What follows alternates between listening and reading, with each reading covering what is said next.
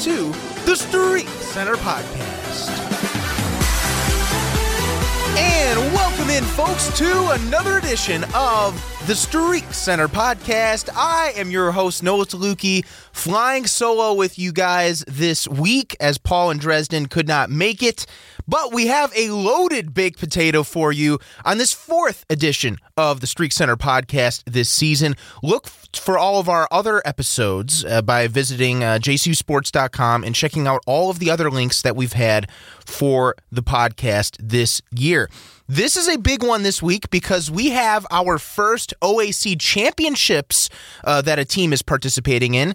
This week it is men's and women's cross country. It's going to be at the Angus Moorhead Farm at Muskingum University. We're going to have two guests from the cross country teams, senior Erica Esper and junior Caleb Correia. They will join us later for what was an outstanding interview with a lot of great answers and a real solid preview, I thought, of what the OAC championships will be like this year. But we're going to dive right in to what this amazing week of Blue Streak athletics, and we're going to start first with football. Football coming up with a big 42-10 victory over the Comets of Capital University. And I got to say, just another impressive and dominant victory. And you know, Capital, even with Capital being the only winless team in the OAC, they move now to 0-7 overall and 0-6 in conference play. This was a team that they really battled throughout the whole game, and it was a team that, you know, they're in the rebuilding phases with third-year head coach Brian Foose really trying to still establish a culture at Capital. And remember, this is a team that about 10, 15 years ago was in the top 10 of the national rankings. So it's not like this team has always been, you know, winless and this low in the OAC polls. So Brian Foose is definitely trying to get them back up in the OAC standings. And you know, you could just tell how they fought the whole game. And you know, they actually were able to make a couple of plays on the John Carroll defense, but John Carroll overall in the end was just too much. And Joe Collins, just an impressive day yet again. 17 of 22 for 342 yards and 4 touchdowns, career highs in yards and touchdowns for the senior. Joe's now completing 68% of his passes. That is unbelievable. He would be on pace to have one of the top seasons in John Carroll history in completion percentage if this holds up this season. So it's been really good to see Joe's development as well as a quarterback because, you know, really in the beginning, the first game of the season against Washington Jefferson, he had 3 interceptions and he fumbled away the football. So 4 turnovers. He's only had 2 turnovers since. So 1 interception and a fumble as well. But it's really good to see him blossoming and becoming the quarterback that I think this team thought they had all along. Also, a couple of other and for that performance, I should say, Joe Collins did win Offensive Player of the Week from the OAC as well. Evan McVay with over 100 yards again on the ground, 12 carries for 105 and 2 scores. Also for John Carroll receiving was Brennan Few. He is just absolutely having a monster year again. 8 catches, 176 yards, and 2 touchdowns. Those 2 touchdowns came on his first 2 receptions of the game, and he outran everyone on those plays. I mean, these were just short, quick passes from Collins, and he was able to just outrun the entire Capital defense. So really impressive to see there. And another thing that really impressed with John Carroll was their defensive play. And I know, just knowing the defense, I know that they're going to be upset with giving up those 10 points, but they did have 9 sacks as a team overall. That is tied for second most in a game in program history. The most was 10, set in 2018 against Otterbein. So just overall, being able to pressure the quarterback, there were times that Capital's quarterbacks were just under duress, and Coach Jeff Lung would just call a blitz, and immediately as soon as the ball was snapped, there'd be someone in the backfield. Leading the way, Nick Costanzo having a career day, 9 tackles, 4 for a loss, and 2.5 sacks. And without to mention Griffin Lydiard too, he also had 9 tackles and 2 sacks. So this is Griffin Lydiard's another guy that's been really playing well on the defensive line. And, just a sophomore from Avon Lake on the west side of Cleveland, but a guy that has just continued to develop every single game. And he's not even a starter. He's really just more of a rotational guy, but he is so valuable to this defense. And I think that just speaks to the depth that instead of rebuilding, it's reloading. So this is really, really impressive to see from John Carroll as they just keep it's all gas, no brakes. It is full throttle forward for these guys, and really in all three phases of the game as well. How about Grant Gagne, even booting? He only needed to boot 3 punts, but averaging over 51 yards a punt. John Carroll in special teams, they actually lead the nation in net punting, thanks to this guy right here, Grant Gagne. And they're also top 50 nationally in kick return average, punt return average, kick return defense, punt return defense. So really, even the special teams are playing so well, and it's really good to see this team firing on all cylinders. And go back last week to check out our interview with Tadas Tatarunas, the tight end, and Nick Costanzo, who we just mentioned. It was an excellent interview, as they talk a lot about the transition between Coach Fanati and Coach Nystrom, and what how they've been able to keep up this intensity this season. So overall, in the OAC standings, it is still Mount Union and John Carroll, the only two undefeated teams in conference play this year. Baldwin Wallace 5-1. Their only loss was to JCU, and then Heidelberg with the 4-2 record as well. And then Muskingum is the Blue Streaks' next opponent. That will be on Saturday, October 29th, a 1:30 start in New Concord at Muskingum at their new stadium as well. That was just dedicated earlier this year. I remember going with the volleyball team last year to Muskingum for their OAC tournament and seeing the whole field under construction with an indoor field house and workout facilities and all that as well attached to the football field. And now that is all done, and I'm sure it is absolutely beautiful to see over there at Muskingum. So it'll be a busy day there in New Concord as well, with the OAC championships in cross country that we will get to a little bit later as well. Muskingum 4-3 overall, 3-3 in conference play this season, but a team that the Blue Streaks definitely should not overlook, just like any other team in the OAC. They beat Capital 37-7, lost to Mount Union 59-0. Lost to Heidelberg 42-21, beat Otterbein 41-35, lost to BW 35-21, and then are coming off of a 23-7 victory over the Polar Bears of Ohio Northern. So, and then of course the week after, the big game against Mount Union in Alliance, most likely will be the OAC championship game, and then the Blue Streaks finale will take place on November 12th at home for Senior Day against Otterbein, who is 2-5 in overall play, 1-5 in the OAC. We're going to move on now to volleyball, and I got to say, folks, this volleyball team continues to impress me week after week. And I know they had a couple setbacks, last week after the big victory over Ohio Northern 3-1. First win over the Polar Bears since 2001. They lost to Otterbein 3-1. But Otterbein, I mean, this is a team that is at the top of the OAC right now. They're 20-5 overall, 7-1 in OAC play. They will probably lock up that number 1 seed for the tournament, which will start next week. But they rebounded well. They beat Capital 3-0, and then against Mount Union in a match that the Blue Streaks had to pretty much win to clinch their spot in the OAC tournament, they beat the Purple Raiders 3-2. And I got to say, folks, this was a match where they were down 2-0 to begin. But something that I've learned about this team this season, there is no quit in these Blue Streaks. No matter how much they're down by, they always seem to find a way to come back and at least make it close, most of the time winning the match. I mean, get this. Down in the first set, they lost that one 25-13. Now, it started out a little bit back and forth, probably till about the 7th or 8th point, and then Mount Union just took over after that. And same with the second set. Kind of started off a little back and forth, but then Mount Union charged ahead 25-14, and then no quit at all. 25-23, the Blue Streaks took the third, 25-18 the fourth, and then the key fifth, which was a back and forth boxing match. The Blue Streaks prevailed in the end, 15-13. And I got to say, too, folks, this John Carroll team did not hit well at all to begin. I mean, they hit a grand total of 5% in set 1 and 0% in set 2. 0. Then they come back a little bit better in the third, 14.3, and then fourth, 41.2, and then 21.7 in the fifth. But you could just tell that they didn't really have the rhythm going, and they did not look like.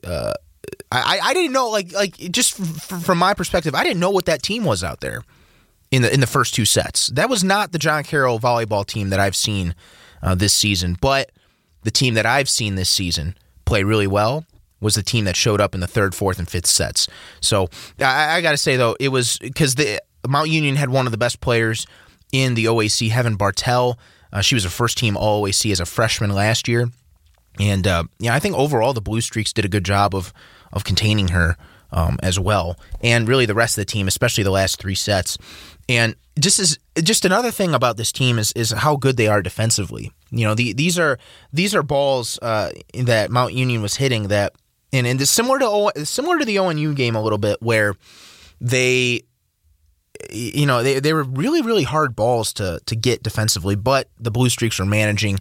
That's a big credit to Peyton Miazzi and Lexi McDonald in the back row there for John Carroll. But and the other thing too is the key about this volleyball team is if you get Cassie Calamuncy going, they're unstoppable. They feel unstoppable. They have all the confidence in the world, and there were times that Allie Bartolone and Maddie Maziarz and the setters out there, they were really getting their hitters going, especially Cassie. Cassie ended up with 18 kills on the match. Jen Fulmer also 10, and then Abby Kirk with 9.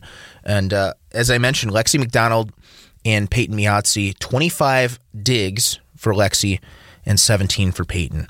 Also, Cassie with 17 as well, because Cassie's another one of those players on that right side, who can hit, but is also more flexible on the defensive end as well. So that's why you'll see Cassie with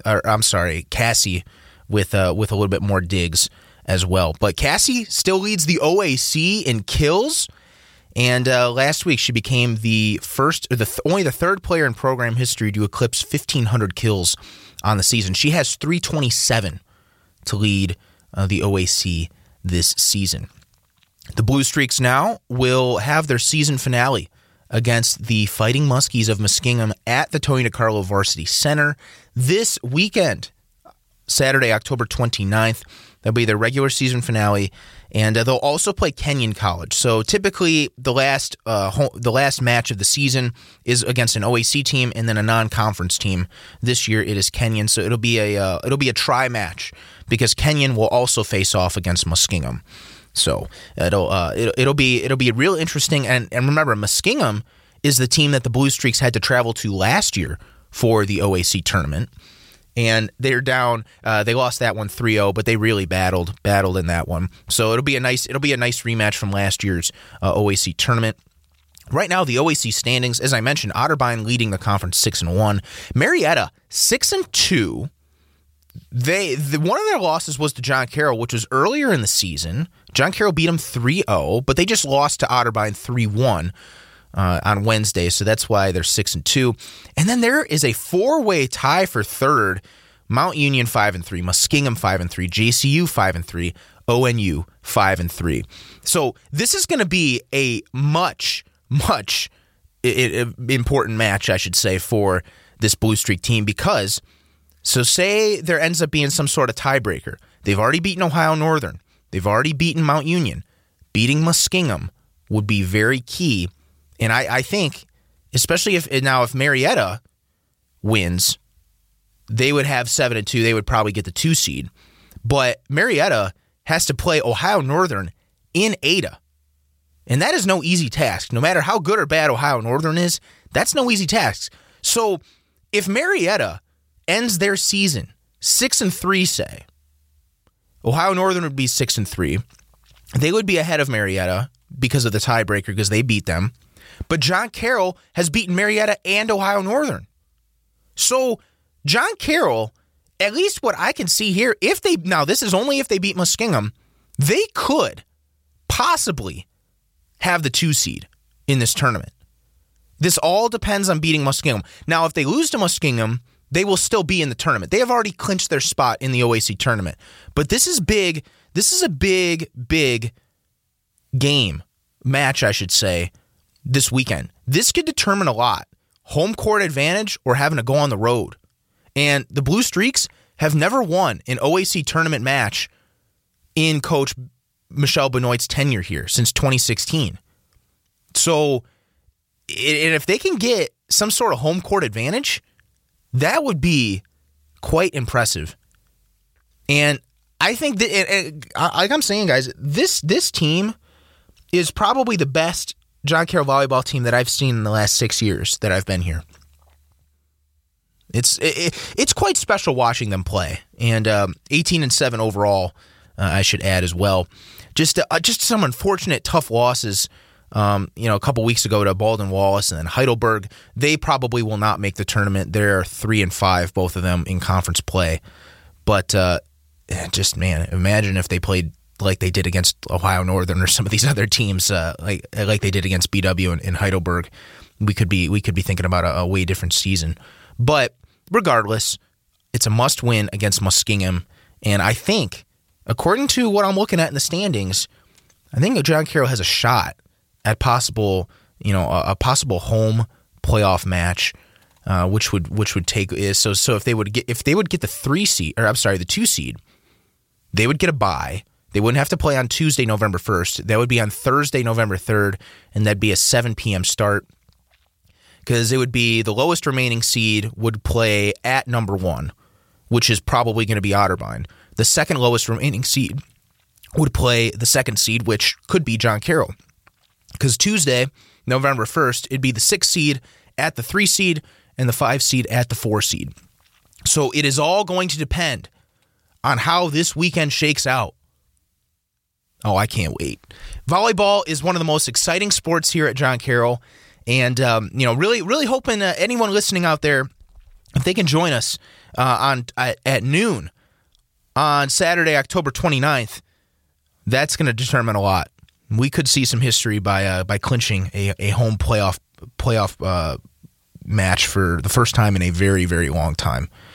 Like I said, October 29th, Saturday at noon against Muskingum, and then there'll be a neutral match, Kenyon and Muskingum, and then that'll be at 2, and then at 4 p.m., the Blue Streaks will end the regular season against Kenyon in non-conference play. And remember, that match does not count towards anything with the OAC tournament.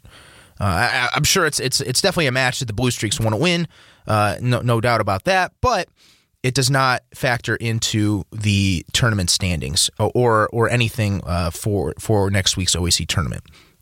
Really, really exciting stuff. Don't forget, folks, to tune in a little bit later in the broadcast. We are going to have Caleb Correia and Erica Esper, 2 members of the John Carroll cross-country teams here, previewing their OAC championships at Muskingum this weekend. All right, I want to move on now to men's soccer. And men's soccer doing a great job overall after losing that match at home to Ohio Northern 2-1 on October 15th. They have shut out each of their opponents by a score of 2-0. Beat Otterbein at Otterbein on October 19th, took care of business in Bexley at Capital 2-0, and then Mount Union beating them 2-0 on Wednesday, October 26th. How about this against the Purple Raiders? Mikey Burrington and Logan Penton were the 2 players. I'm sorry, Mikey Burrington and Jack Fote were the 2 players that scored for JCU. And I got to say, I remember Mikey Burrington in 2018, his freshman season, scoring the game-winning overtime goal against Mount Union in regular season play. Remember, it was overtime, and he was just a freshman at the time, but now he is a 5th-year senior.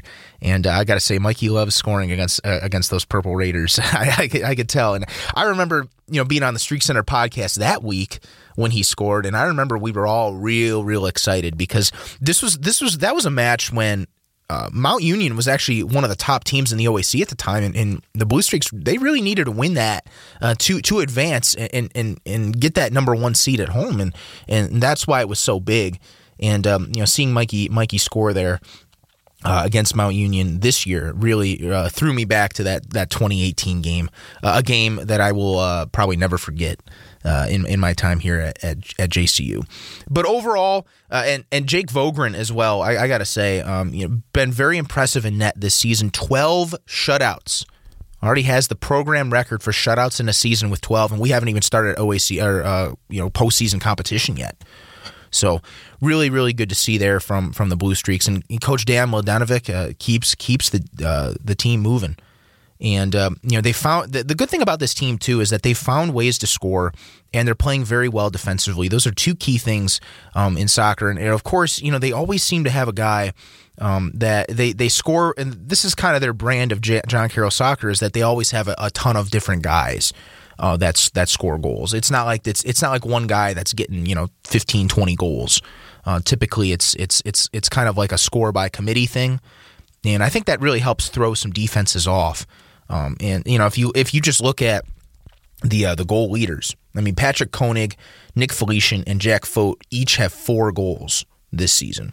Logan Penton with 3, Hayden Hafner, Nick Ruggiero, Brennan Swan, and Mikey now have 2 goals each. So that is 8 players with 2 or more goals, and then Ben Brucken and Daniel Kalick each have 1. So 26 goals that they've scored overall. But again, just kind of scoring by committee, and it's good to see there from the Blue Streaks, diversifying the scoring, I guess, if you will. So John Carroll is back in action this Saturday for Senior Day against Muskingum. Muskingum 2-13 overall, 1-7 in conference play. It should be a great Senior Day at Don Shula Stadium. But how the conference standings are working out right now, John Carroll, just because they lost to Ohio Northern, unfortunately, that probably means they will get the 2 seed. Now, Ohio Northern this weekend plays against Marietta at home. So anything can happen in that one.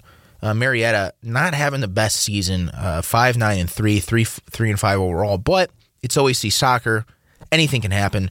Now, if John Carroll were to beat Muskingum and Ohio Northern lose to Marietta, John Carroll would get the 1 seed. But as of now, John Carroll, even if they win, would still most likely get the 2 seed. Otterbein 4-1-3, probably the 3 seed, and then Mount Union and Wilmington are tied 4-2-2, and then Capital 3-4-1 overall as well, and Marietta 3-5.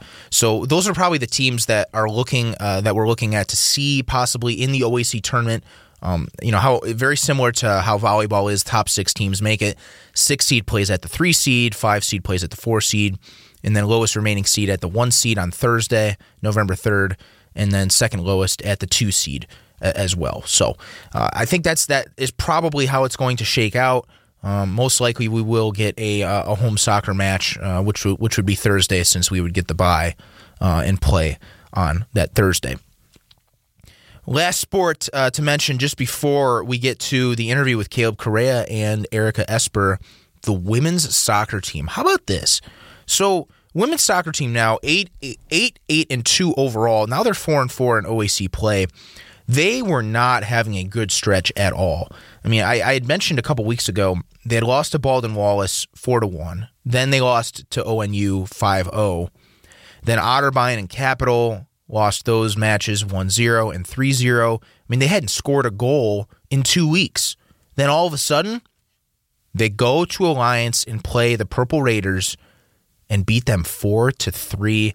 And this is a Mount Union team that came in, and they were 4-3 in conference play, and the Blue Streaks came in and defeated them in what was a wild scoring game. And you know what? I think this game really warrants kind of like a little podcast radio highlights, if you will, kind of like what Chris Berman used to do at ESPN. So I just want to quickly recap this game, because this was really lightning fast here. How about this? So in the 5th minute, Madison Rosado strikes, assisted by Emily Patterzik. So the 5th minute already, the Blue Streaks score, and they're up 1-0. And then in the 9th minute, just 4 minutes later, Emily Patterzik scores her 11th goal of the season. I should say 12th. and it was on a penalty kick. So the Blue Streaks went up 2-0. Then just 2 minutes later in the 11th minute, Claire Holland scores her first goal of the season. Madison Rosado and Meredith Kaloyan assisted on that goal. And then a little bit of lull in the action as they're up 3-0. And then in the 30th minute, so 11 minutes later, I should say 19 minutes later, Grace Monin scored her second of the season, assisted by Allie Malinke. They go up 4-0. But Mount Union is not out of it, as Andrea Decker, just 1 minute, less than 1 minute later, scores her 12th goal of the season to make it 4-1. Then halftime comes, and then in the 50th minute, there was an own goal. So Mount Union gets on the board again after an own goal from the Blue Streaks to make it 4-2. Then, just 5 minutes later, Andrea Decker scores again. So no assists there to make it 4-3. And it was just back and forth at that point. Mount Union rattling shots off left and right, and Mackenzie Steese coming up big in goal, and also Juliana Contoul split a little bit of time as well. She came in the final 25 minutes as well. But I gotta say though, good job overall, offensively of course, but defensively at the end of towards the end of the match, being able to stop all those shots that Mount Union was shooting at, and it was really, really good to see the Blue Streaks finally pick up a much needed victory in OAC play. So John Carroll 8-2 overall, 4-4 in OAC play. They'll have the tiebreaker over Mount Union. And I think this possibly could have been the match where the Blue Streaks clinch a spot in the OAC tournament. They will have to play Muskingum at Muskingum, which will be this Saturday, October 29th. That's a 1 p.m. start. And Muskingum is 2-12-3 overall, 0-8 in OAC play. So hopefully the Blue Streaks will rack up a win there, move to 5-4 in conference play, and earn their spot in the OAC tournament. Capital will probably get the 1 seed. They are 7-0-1. Ohio Northern 6-0-2. Otterbein 6-1-1. And then that three-way tie for fourth. Mount Union 4-4. BW 4-4, and JCU 4-4. So Baldwin Wallace will get the tiebreaker over JCU if they end up winning on Saturday, just because the Yellow Jackets beat John Carroll, and then Mount Union, they'll be ahead of the Purple Raiders. So it'll be real exciting to see how this all shakes out on the women's soccer side, and especially the volleyball side in next week's OAC tournament. Coming up next, we have an exclusive interview with Erica Esper and Caleb Correia, two members of the John Carroll men's and women's cross-country teams. You don't want to miss this one, folks, only on the StreakCenter podcast.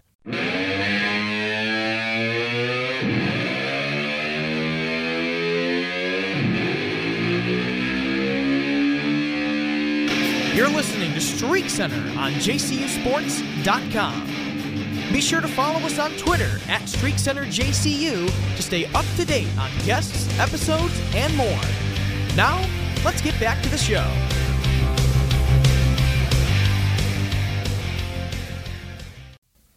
And joining us now here on the StreakCenter podcast are two members of the John Carroll cross-country team, senior Erica Esper and junior Caleb Correia, on StreakCenter here just before the start of the OAC championships at Muskingum. Guys, thank you so much for joining us. It's a real pleasure to have you on.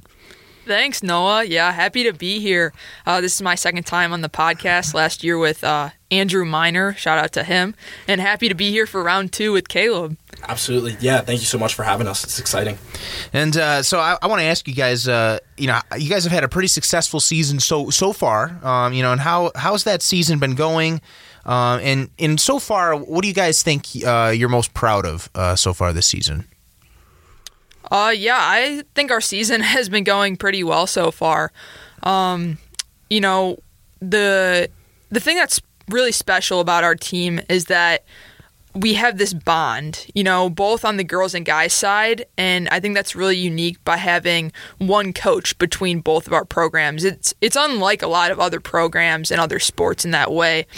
And together we've really come together in a lot of these races, and by bringing that togetherness, that sense of energy, has really helped us to find success early and during the mid points of the season. Absolutely, and to add on to that, I think it's been, like Erica said, a pretty strong season so far, and we are, I think, picking up momentum where we need to, honestly, and I can especially speak on the guy side of things. We haven't had a race where all of our, top runners have been there and all together, and so getting to race everybody on the same day as, conference kind of approaches is an exciting prospect for us, I think, and that's going to be something we're really looking forward to, and we have been looking forward to, and I think keeping that in our minds as we go into it and as we've been training and preparing has been huge. And I know both on the men's and women's side this season as well, you guys have had some tough injuries, with members of your teams. How have both of your teams persevered through those injuries? Right, for sure.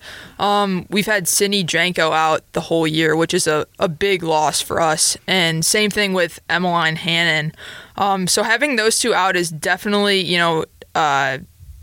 not great for the team. But because of that, fortunately, we've had a lot of individual members step up. Morgan Edwards, in particular, has been having a breakout sophomore year. And same thing, Sarah Weldon's been contributing a lot, and we've had two freshmen, Sydney Wingler and Abby Schroff, both step up big time as freshmen. So together, we've really been able to try and counter those losses and move forward and find success.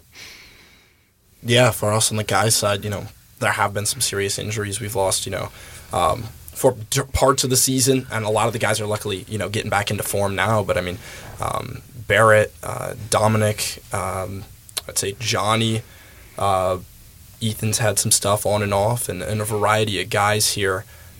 However, I think it's been a learning experience for us and how to come together, how to have the next guy step up, and what it means to put your best foot forward on that line when the time comes. At the end of the day, we're all there to compete, we're all there to race, and it has been very much for guys who maybe wouldn't have had as much of an opportunity. There's a chance to knock on the door, a chance to make a difference for those individuals and contribute to the team. So as much as those have been difficult, I think, I'll speak to the perseverance that those athletes who have been injured and are coming back from injury have displayed is incredible and remarkable, and something that we aspire to and rally around on the team. And, the individuals who have stepped up to fill those spots either temporarily or permanently as the season goes on have been doing a great job. Yeah, I think one thing that's pretty cool about cross country, especially here at John Carroll, is that you guys have had opportunities to compete against Division I runners, and that doesn't happen in every sport. Like you think of football, basketball, the baseball, like all of those, regular team sports, I guess, they're more confined to competing against teams in Division III, but you guys have the flexibility to go up against other runners from Division I and two schools. You guys have ran at Paul Short this year, which was at Lehigh, Division I in Pennsylvania, and of course the big one at Michigan State, which is where Nationals will be, Forest Acres Golf Course. So how has running at these Division I meets and against Division I competition have helped you guys throughout this season? Yeah, it's definitely helped. We really haven't ran against Division I runners this year, but in the past we did run at Paul Short last year on the women's side, but just having those multiple divisions, that aspect of the sport really adds another element of competitiveness, because obviously some of those top programs are very well and very competitive, but yeah, I just think having that extra element of competitiveness, it really brings more than just our, just the people in our conference. We get to see other individuals, other teams, other schools, and because of that, it adds to our success of our program. Absolutely, and getting to race against, these D1 programs, it elevates your level. It takes you to a place that is beyond where you would be. You see competition at a different level. The way that the races go out, the way that the races are packed in, for example, at Lehigh, it's absurd. Like nothing you'll ever experience anywhere else. It's more competitive even than nationals. Just the caliber of talent that is at these races, it primes you and it prepares you mentally and physically for what's to come later down the line. And it helps you as an athlete and as a team to step up to a new height that you've never been to before. So getting those levels of competition, those opportunities, and I think that's something that Coach Kyle does such a great job of, is finding competition for the level of athletes that we have. And honestly, that is to compete against D1 athletes, D2, D3, all the way across the board. And that's something cool about the sport and something that we get an opportunity to do, which is exciting for sure. Both of you guys mention, you keep mentioning competitiveness in those competitive races against the bigger schools as well. But how do you guys create a competitive environment at practice as well? Yeah, for sure. I think, ironically, the best way that we create a competitive environment is doing the exact opposite, having fun. I think having that balance in, having a fun time in practice, being together, joking, whatever, really helps us to be competitive when it counts. I personally think about it in terms of like a zone, quote unquote. You can't be in the zone all the time. If you are, you're going to overthink things. And ultimately that could lead to detrimental performance. So, you have to be focused and ready when it counts, but having those moments of, set back, chill, just bonding with the team and just laughing off, joking in practice are what helps the competitive side when it matters. Yeah, and to add on to that, I think it's knowing when to pick and choose your battles. You have to be intelligent with where you choose. You can only race so many times in a season mentally. You can only compete or go to the well so many times in a season, whether it's physical or mental. So in practice, it's picking and choosing those battles. There's maybe 1 or 2 workouts a season where you're really digging, you're really reaching and pushing yourself to, a place that's beyond what would be a typical workout, almost into that race zone that you were talking about, Erica. But on the day-to-day, we're all working together. I know for myself especially, it's not about competing against my teammates. It's more about competing with my teammates. And that's a unique feature and element of cross country. We're all running the same race. We're all running the same distance.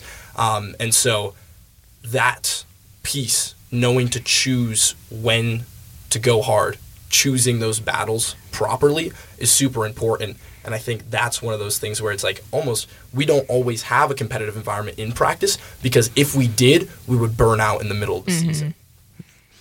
Do you guys have different routines that you guys do individually as well, or is that just something that just as a team you guys are focused on, routines at practices, at meets and so forth? Yeah, for sure. We have a bunch of different pre-run and post-run routines. It varies from a bunch of different stretching to dynamic warm-up drills, etc. For pre-practice, and then post-practice, a lot of stretching, rolling.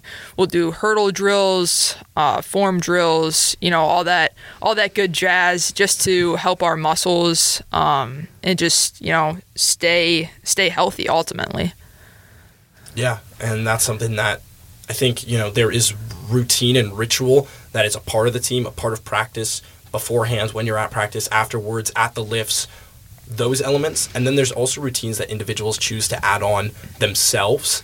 The little things, if I know for myself, like sometimes my low back gives me issues, so I'm doing extra drills and therapy in that direction. And that's part of my routine, whether it's getting ready or in recovery, to strengthen that area. So it's really to the individual to listen to their body. And that's a big philosophy on our team, is to listen to your body and to know when it's time to dig, when it's time to recover, and what that looks like and means for you. And that's something that, we work on and are guided in. And so the routine becomes not just about the team, but about the individual within that routine.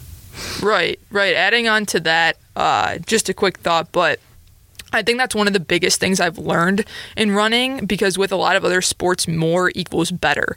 And so, I was always trying to do, a bunch of core, a bunch of this, a bunch of that. And at the end of the day, you have to have that balance, like you said, Caleb, of the recover, but also getting in those little things. So staying in tune with your body is definitely something that we harp on a lot. Yeah. it's about the art. Running is a lot about the art of saying no and knowing what to say no to. And I think that's something that's really critical in the journey for myself as well. Doing more is not better. Less is often more when it comes to refreshing yourself physically and mentally. And, that extends beyond just, in the running components. It's what you say no to in the other areas of your life and the discipline that you have. And that's something that, Eliud Kipchoge touches on, is the idea of this vitamin N, or the vitamin of no and the power of saying no. And, Eliud obviously being, the greatest marathoner to ever live, I think he has some profound insight on that. And so when he kind of says that, it really, I think, resonates to the core of running. Is a lot about discipline, not just what you do, but what you choose not to do. Now, Caleb, I know you guys just talked a lot about discipline and all that, and Caleb, for you guys on the guys' side, you guys lost some pretty disciplined runners from last year with Jamie Daly, Andrew Miner, Ian Pearson, among others. So some tough losses there, but seems like you guys have had a lot of other people step up as well. But how have you guys steered in the right direction, even though you lost a lot of those core runners from last year's team? Yeah, great question. Noah, honestly, it's a difficult task. Those guys left massive shoes to fill, and the most respect to them for what they built and what they did and what they established for us. And I think this year has been a lot of growing, stepping into those roles, and honestly, adjustment. It's a new way of being on the team. It's a new, for each member of the team, we're stepping into different roles than we've previously had. So a lot of people have been growing, but there's definitely been some discomfort and some challenges that have come with it, because we're wondering, who are the leaders? Not only, in running, but also socially. Who are those guys that we can look to as examples? And, it takes time to develop those leaders, and I think that's what this year has been. It's been a learning experience. It's been a lot of guys who are younger, who came into the program that was very established because of the guys who had been before, and those younger guys realizing the process that it takes and the grind that it takes and the methodology and the way that success happens, whether it's on the national stage or the day-to-day practices.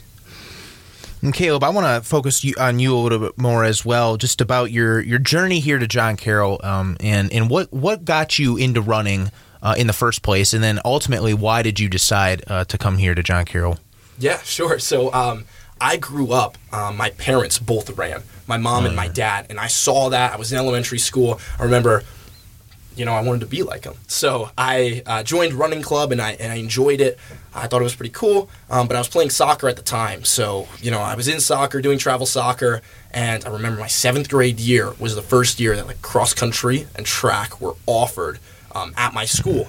And so I jumped all over it, and I had my first experience running there, and honestly, for me, it was I was good at it. I realized, in that track season at the end of my first year, I was like, oh, this is kind of nice. I enjoyed this. I like to win. I like this competing thing. And as time's gone on, it's really transcended winning and me being good at running. Like, being good isn't enough for me anymore. It's about the discipline that it cultivates within my mind, and not just my ability to perform for outcomes, but really the person that running makes me and who I'm able to be because of my discipline and practice of running. And so when I was looking at colleges, actually Coach Kyle approached me after I had a rather, in my opinion, disappointing performance at the state meet my junior year. And he started talking to me a little bit. We stayed in touch, and just hearing the philosophy that he had about running, encouraged me to look at John Carroll a little bit more. And, I didn't just choose Carroll because of the running. For me, it was, I realized that this was a place where people would go the extra mile for me. They would invest in me and help me to become more than what I was. They would take me under their wing, mentors. I think of Doan Winkle in the entrepreneurship department. I think of so many people that he's connected me with. I think of Dr. Finucane, who's actually helped me build my own major. And so those kind of people, the prophecy proved to be true, that people would invest in me here at Carroll, and I found that to be the case, and that's why I chose to come here. What are some of those ways, Caleb, that you feel like that you've gotten better and grown more, both not only just in track and cross country that you run, but also outside of that as well? Sure. Yeah. I love that question. Growth for me has looked, it's taken a lot of different forms, but I'd say one of them is knowing myself better and knowing who I am. I've learned a lot socially. College is a great opportunity to experience life with other people and how to navigate and manage relationships. In a lot of different contexts, you get to, play a game. College is a playground. And so getting to understand people better has been a huge way for me that I've grown. I think also in the, time management side of things, everybody says that, and it's very true. Accountability to myself, like at the end of the day, I go back to my room and I know like what I did or did not do, and I have to own up to that. Like there's no excuses, it's just me here. And that kind of accountability I love and has helped me to become better, because I feel like I owe it to myself, to grow. I feel like I owe it to myself to continue to progress. And so those have been some of the ways the independence and the freedom and the beautiful playground of college have kind of taught me. It's beautiful. I mean, the people here, you can't speak enough to what it is at John Carroll, and you're right about that, Caleb. All the people around you that have been able to help you is really what makes this place special, in my opinion as well. So Erica, a little bit more about you as well. So of course you run cross country and track as well, just like Caleb. And but originally you wanted to play basketball in college, but then you settled on track and cross country. So what were the reasons why you ultimately decided running over playing basketball? Right. So my beginning with running was probably the exact opposite of Caleb's.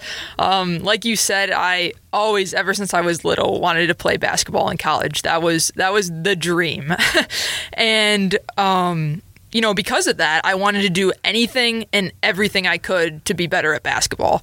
So going into my junior year of high school, my athletic director reached out, and I'm super close with her and her family. Her daughter played basketball and ran cross country and track with me. And she said, hey, you don't do a fall sport. You might as well try out cross country. Maybe cross country will help with your endurance, help you in basketball, the fourth quarter when everyone's tired and you're still going. And I said, okay, because I did not like running at all. That's an understatement. So I reluctantly said yes, joined the team. But I was like, I'm not running in the races at all. This is solely for endurance purposes to get in shape for basketball. And, I was welcomed into the sport with open arms. My assistant coach, Vern Blaze, who I'm still very close with, shout out to him, opened welcome arms, a girl that had never ran before in her life, to the team.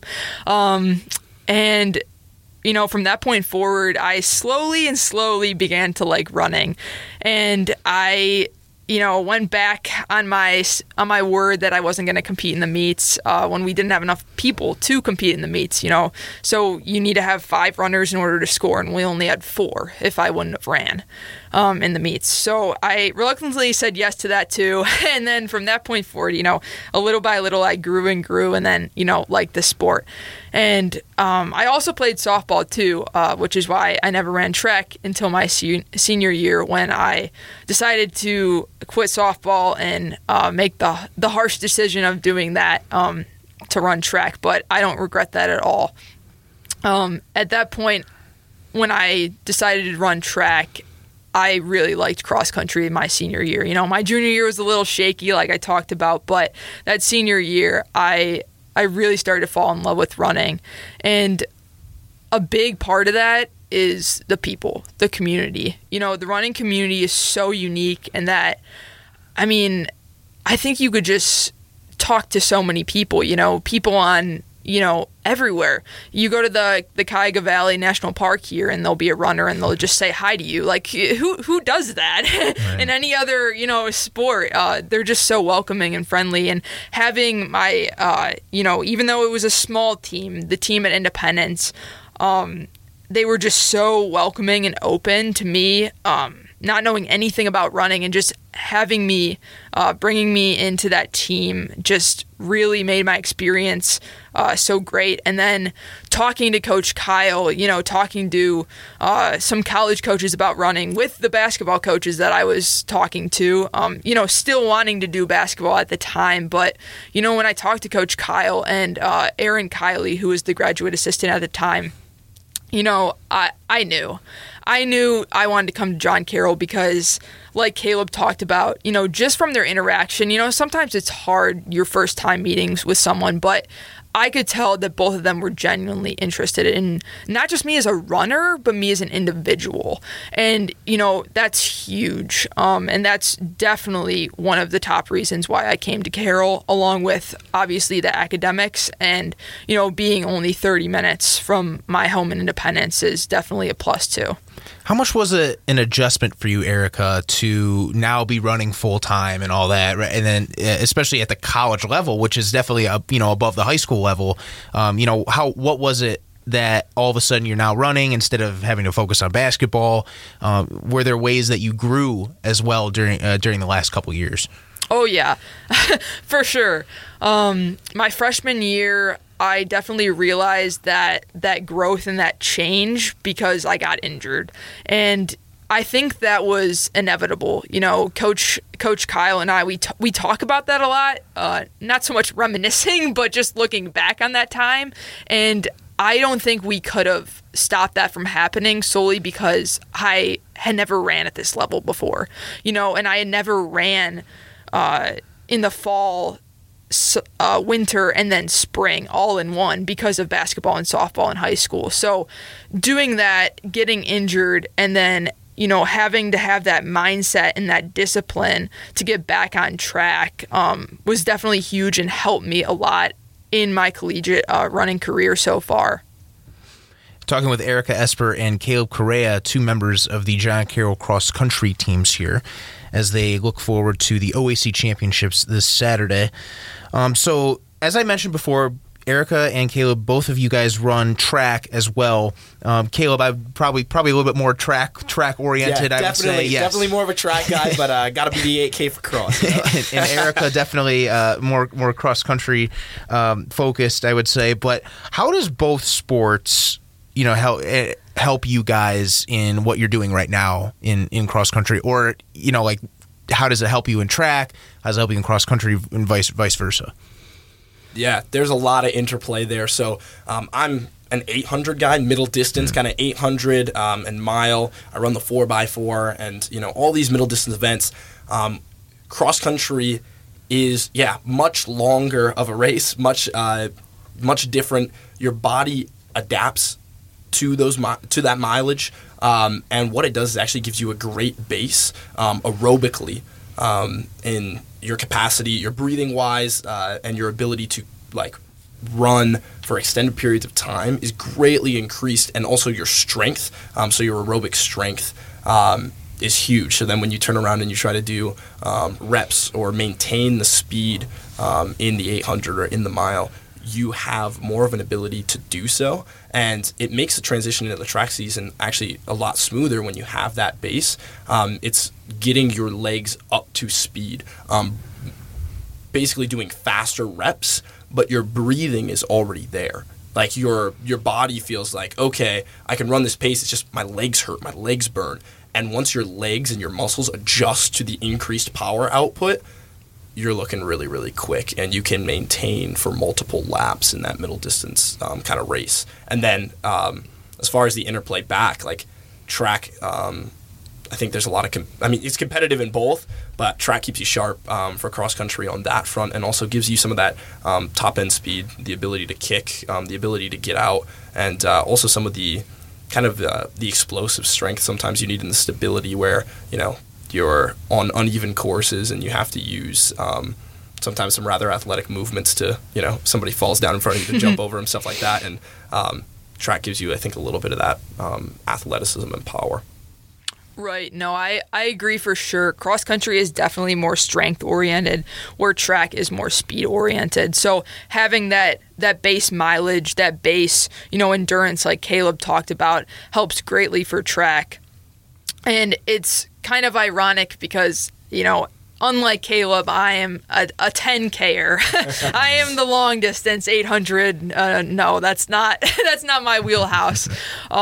So it's kind of funny, having a track distance that's longer than cross country, but that base mileage does really help me in cross country. And especially the lifts that we do with T-Rob, are very strength oriented in building your weights and different kinds of movements really help for track. And then on the track end, like Caleb talked about, having that speed and definitely that competitive nature. Not that cross country isn't competitive, but I think it's definitely more so on the track, just because edging someone out at the end of a race, it's definitely more mental in that aspect. And in both cross country and track are mental in different ways, which helps each other too. So cross country, it's not an oval.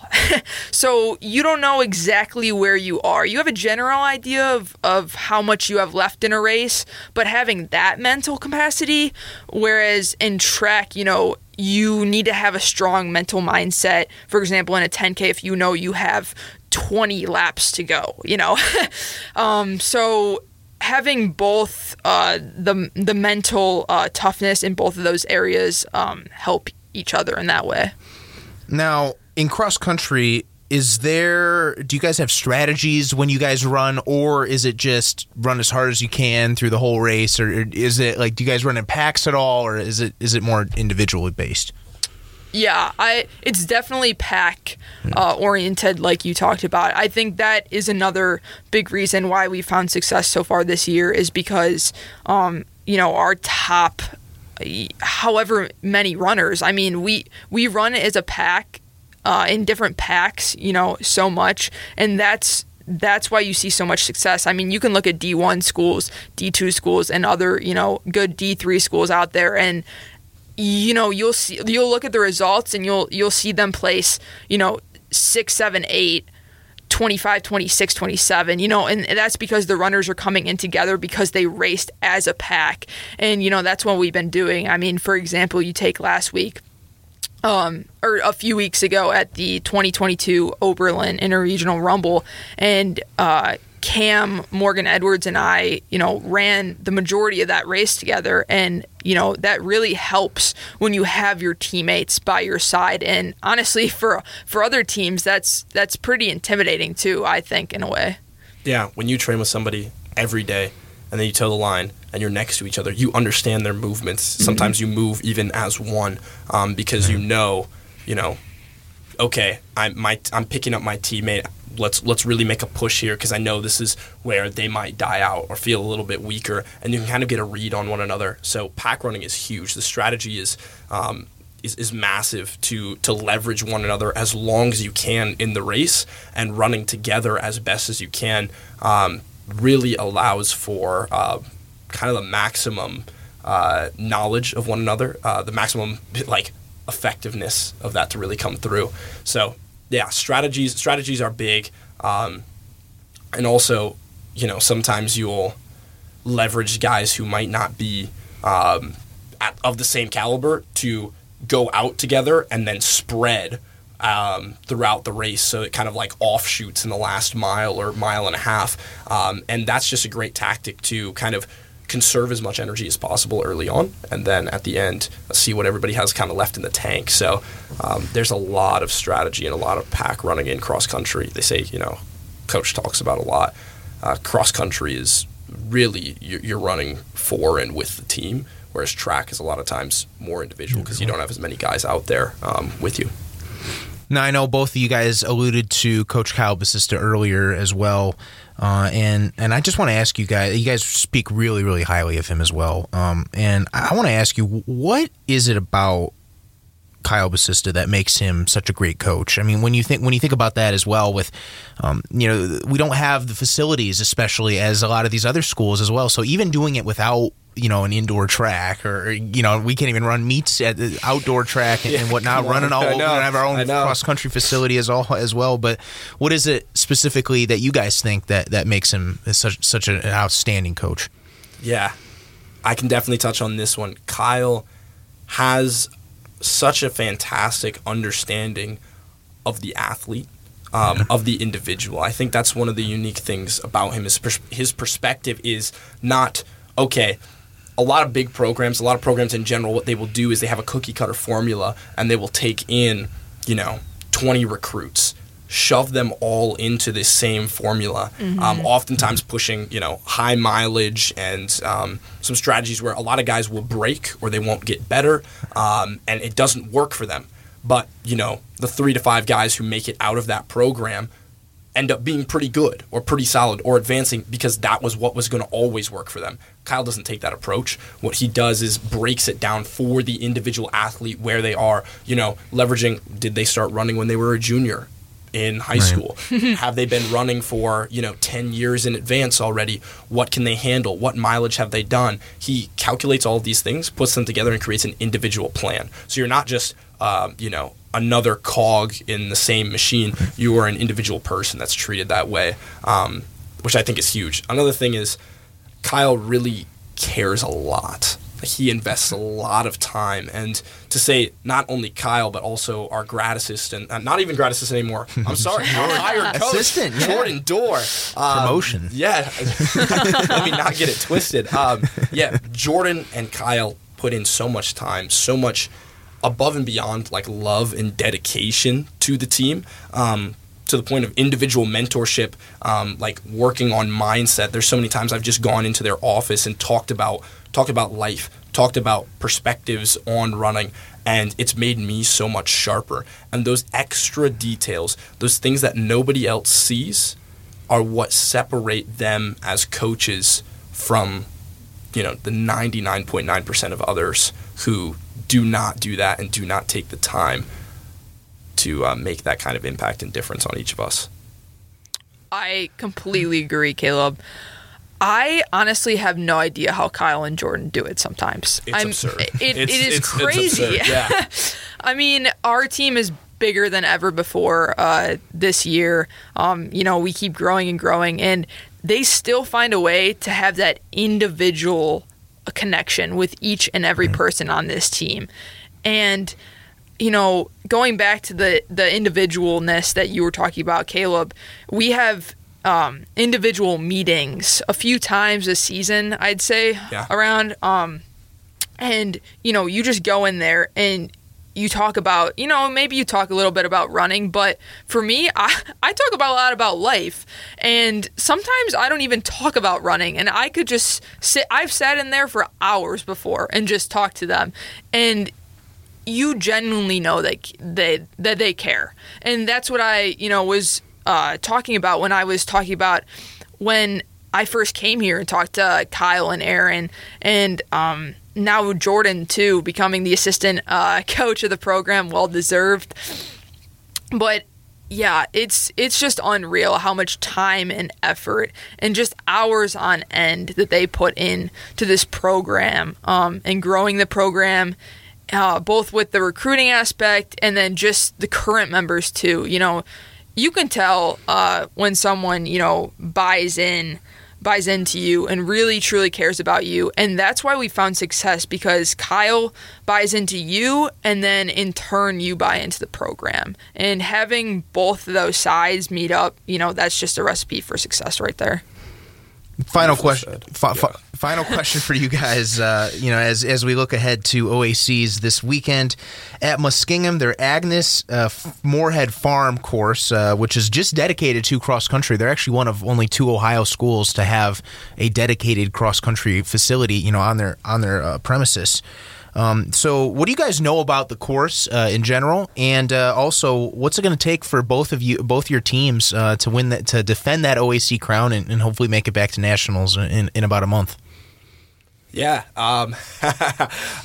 What we know about the course is there's a couple of hills. And, I know you guys have never ran there. A lot of loops, which is perfectly fine, and honestly reminds us of a place that we've recently been training at, not too far from here, and, perfect. We've had great workouts at that location, and we're going to have a great race on Saturday, I believe. I think to defend it, it's just going to be, honestly, there's nothing more. The work has been done. It's been put in. We show up on the line. We show up that day, and we race, and we give it all that we have. And it's, there's a lot of people get bent out of shape. Who's this? Who's that? What other teams are there? Oh, the conditions, all that kind of stuff. And for us, it comes down to it's what we do on the day. We've been training for this. We've been preparing for this, and there's nothing that's going to get in the way of that. We're going to put out our best effort that we possibly can, and however the cards fall, that's what it is. But we know, and we look back upon, we'll be able to say, like, we gave everything we had, and that's what counts for us. And that's our focus going into this Saturday. Oh, exactly, Caleb. Like you said, Noah, we haven't raced here before. So we've never actually been on the course for that matter, but we do know it's a little hilly. It's hilly out in Muskingum. But that's okay. It's the same course for everyone, so we're not really worried about that. But additionally, like Caleb touched on, it's just giving your best on the day, any given day. So the hay is already in the barn, and the racing is, racing is hard in itself, but it's the easy part. It's the training that's the hard part leading up to it, and putting in all those miles and all those hard workouts and hard efforts. The fitness is there, so we just have to trust in ourselves and trust in our abilities.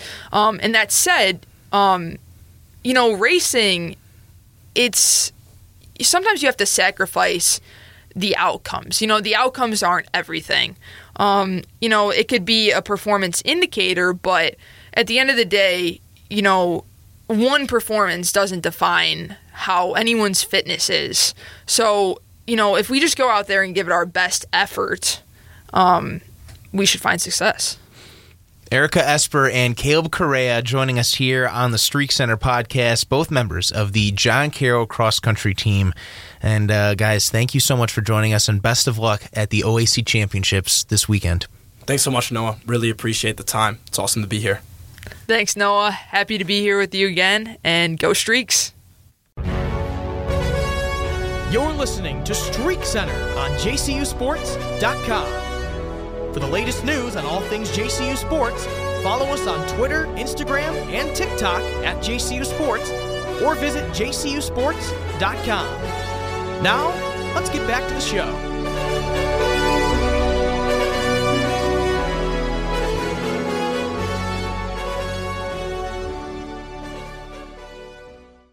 And a big, big thank you to Caleb Correia and Erica Esper for coming on the StreakCenter podcast and sharing about their careers and about the team this season, and giving us a little bit of an OAC preview, I guess, for the OAC Championships coming up this Saturday, October 29th, at the Angus Moorhead Farm at Muskingum.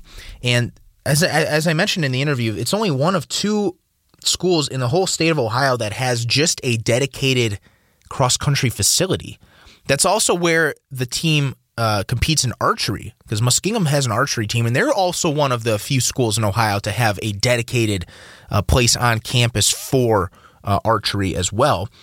And fun fact about this course, so Angus Moorhead was a famous actress from the 1950s and 60s. She is class of 1923 at Muskingum, and she was in famous movies like Citizen Kane and the TV show Bewitched. And some people think that Citizen Kane with Orson Welles is one of the greatest movies ever made. And she was in that. So she was in, of course, the famous TV show Bewitched. And one of the most famous movies of all time, Citizen Kane. Both had key starring roles in those movies. So Angus Moorhead, that is what that farm is named after at Muskingum, where the Blue Streaks will be competing this weekend. Hopefully they will defend their OAC crowns in both the men's and women's side, which should hopefully give them a little bit of momentum heading into regionals, which will be in 2 weeks from now. Also, the winter sports seasons are getting underway. Swimming will start this weekend against Ohio Northern here at the Johnson Natatorium on campus. That'll be, Saturday, October 29th, both men's and women's, against Ohio Northern. Remember, Ohio Northern was the team that they lost to in dual meets last year. That was when the pool was under reconstruction and they had to have home meets at Cleveland State. So hopefully the Blue Streaks will start their season off on the right foot against the Polar Bears on Saturday. Wrestling starts on November 4th. They'll head to Lake Erie College and face off against the Storm, Division II school. And then men's and women's basketball, they're starting some scrimmages up this weekend, but their first regular season games of the season will take place on the November 11th and 12th. They'll have the John Carroll tip-off tournaments here, sponsored by Winking Lizard, which will be that weekend, same weekend as Senior Day for football against Otterbein as well. Want to thank all you folks for tuning in to this episode of the StreakCenter podcast, and make sure to follow us on Twitter as StreakCenterJCU, also on jcusports.com and at jcusports on Twitter. jcusports.com, you'll get all of the latest coverage of John Carroll athletics, as well as live stream links and live stats links to each and every one of our athletic matches and games this season. And I know that they'll be having some video for the OAC championships for cross country this weekend, and also a little bit some live times as well that you can view on jcusports.com. But thank you again, folks, for tuning in, and make sure to tune in next week only on the StreakCenter podcast.